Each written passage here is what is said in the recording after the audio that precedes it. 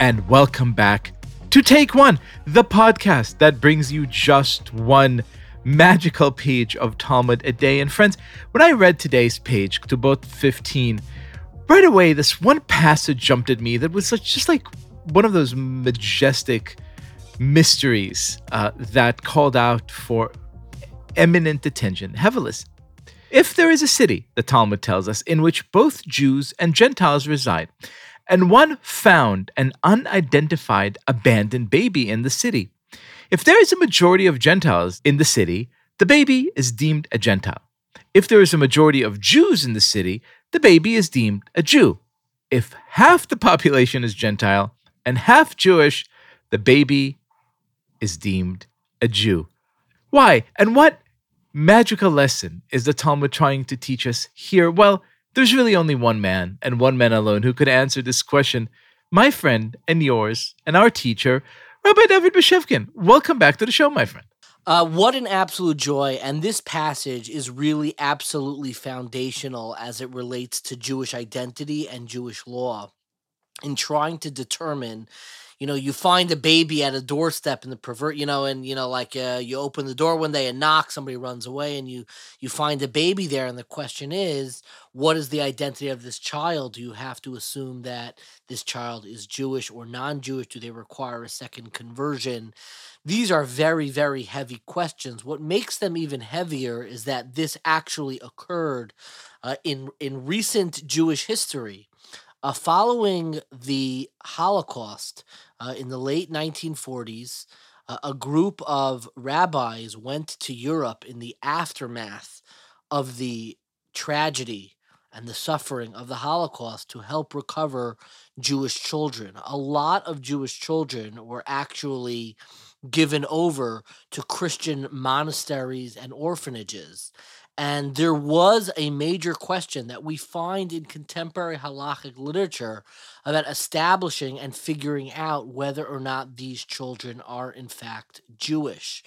It is in the discussion on our very page where we discuss what level of certainty do we need in order to determine one's religious identity, because being a Jew is more than just a set of beliefs. Over here, we're talking about children. We're not talking about sophisticated adults. And that's really the first lesson that this tells us, is that the status of one's Jewish identity is much more than belief or level of education. It really comes down to the very fiber of one's being, and we apply these halachic principles known as rove, where we figure out based on the majority, the same way we figure out the status of different pieces of meat, to be quite blunt, because these aren't questions of belief or integrity. These are actual questions of the inherent essence of what this object is. Is it kosher or not kosher as it relates to meat? Or in what took place following the Holocaust, much more tragically, is this a Jewish or non-Jewish child? What do we do with this child? There happens to be an amazing story that, if you'll allow me to share with the listeners, that in fact a song was made based on this very real story.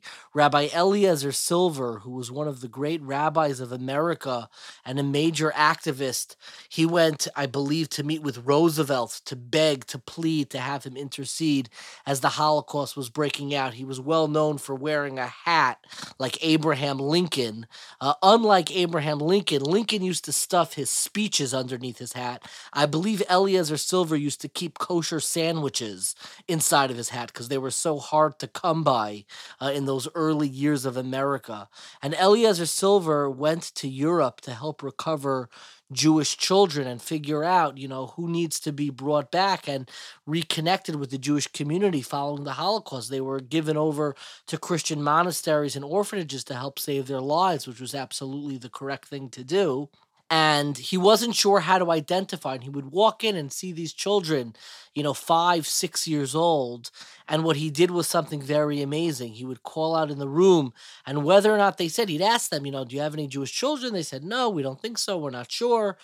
And he would go into the room and he would begin the prayer of Shema Yisroel. He would scream out, Shema Yisroel, hear, O Israel, the prayer that so many Jewish parents used to tuck their children in at night, every single night, the prayer that so many Jewish families have raised their children on, Hear, O Israel, the Lord is one. And he would begin Shema Yisroel, and he would look around at the room and see which children began mumbling their lips and knew how to finish that sentence. And the moment he saw that, a 6-year-old child had in their memory, a 5-year-old child had in their memory, that those ingrained sense of Jewish identity, he knew, come with us, we're going to bring you back to your family. Rabbi Bashevkin, I just love that I come at you with what I think is going to be this great, completely hyper-theoretical discussion of identity and spirituality. And you play the Holocaust card and tell us this, tear-inducing, beautiful story, showing us once again that in Judaism, anything that starts with ideas and theory ultimately ends in the very real and intricate practice of day-to-day life. Thank you so much, Rabbi Bashevkin, for being our guest. My absolute pleasure.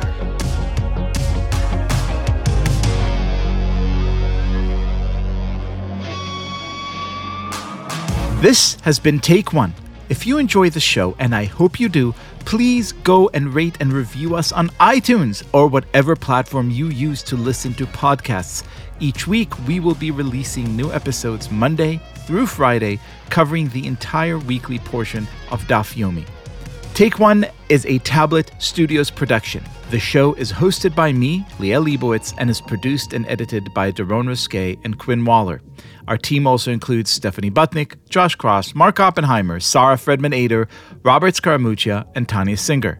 For more information, go to tabletmag.com/takeone or email us at takeone@tabletmag.com. You can find us on Twitter at TakeOneDafyomi or join our Facebook group by searching for Take One Podcast. I hope we have made your day a little more Talmudic, and we will see you again soon.